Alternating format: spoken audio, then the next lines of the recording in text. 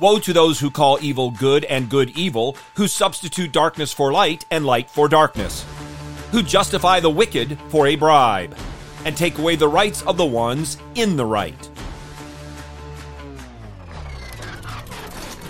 Let me hear you!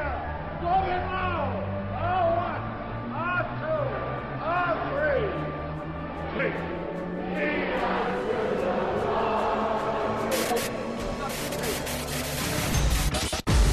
Welcome to In the Bullpen, Up and Ready, a ministry of developing contenders.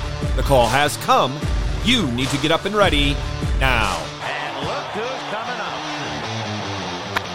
High fly ball into right field. She is gone. You can read these words in Dr. Joe Booth's book, The Mission of God, a manifesto of hope for society. For Scripture, then, justice is, quite literally, a matter of life and death for any society. The social disaster of our age is that civil governments have abandoned true justice and separated law from justice. In fact, the view of many jurists today is that neither law nor justice have anything to do with morality, let alone religion. In this view, law, and thereby our approximation of justice, is simply what the state enacts. The modern state has conflated positivistic law and justice, rendering justice merely as an aspect of the state. This contemporary humanistic view means that justice is no longer basic to law and society by virtue of being a part of the fundamental order of things created by a sovereign God. Instead, justice is what the state does.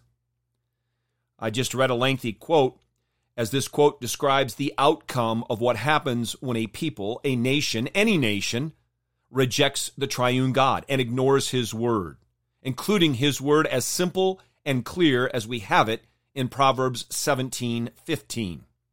He who justifies the wicked and he who condemns the righteous, both of them alike are an abomination to the Lord. Regardless of what country you call home, it's almost certain you are experiencing the social disaster of our age in that your civil government has abandoned true justice. Daily, you can read or you hear firsthand accounts of the wicked being justified and the righteous being condemned. Maybe you have even experienced this yourself. We are experiencing a modern state acting in ways that are an abomination to the Lord. And lacking true justice, by having rejected the law of God, these governments are engaged in evil injustice and in the destruction of their nation. As Christians, we're not exempt from the fallout of a state, our government, our nation, having a Messiah complex. But we are called as Christians to call to our leaders that they kiss the Son, lest he be angry and they perish in the way. We do this knowing that justice flows from God's righteousness. Any and all who call evil good and good evil, who justify the wicked and condemn the righteous, all will give an account to the righteous judge of the universe. And they will learn that his wrath will soon be kindled. But for those of us who are in Christ, we hear, but how blessed are all those who take refuge in him.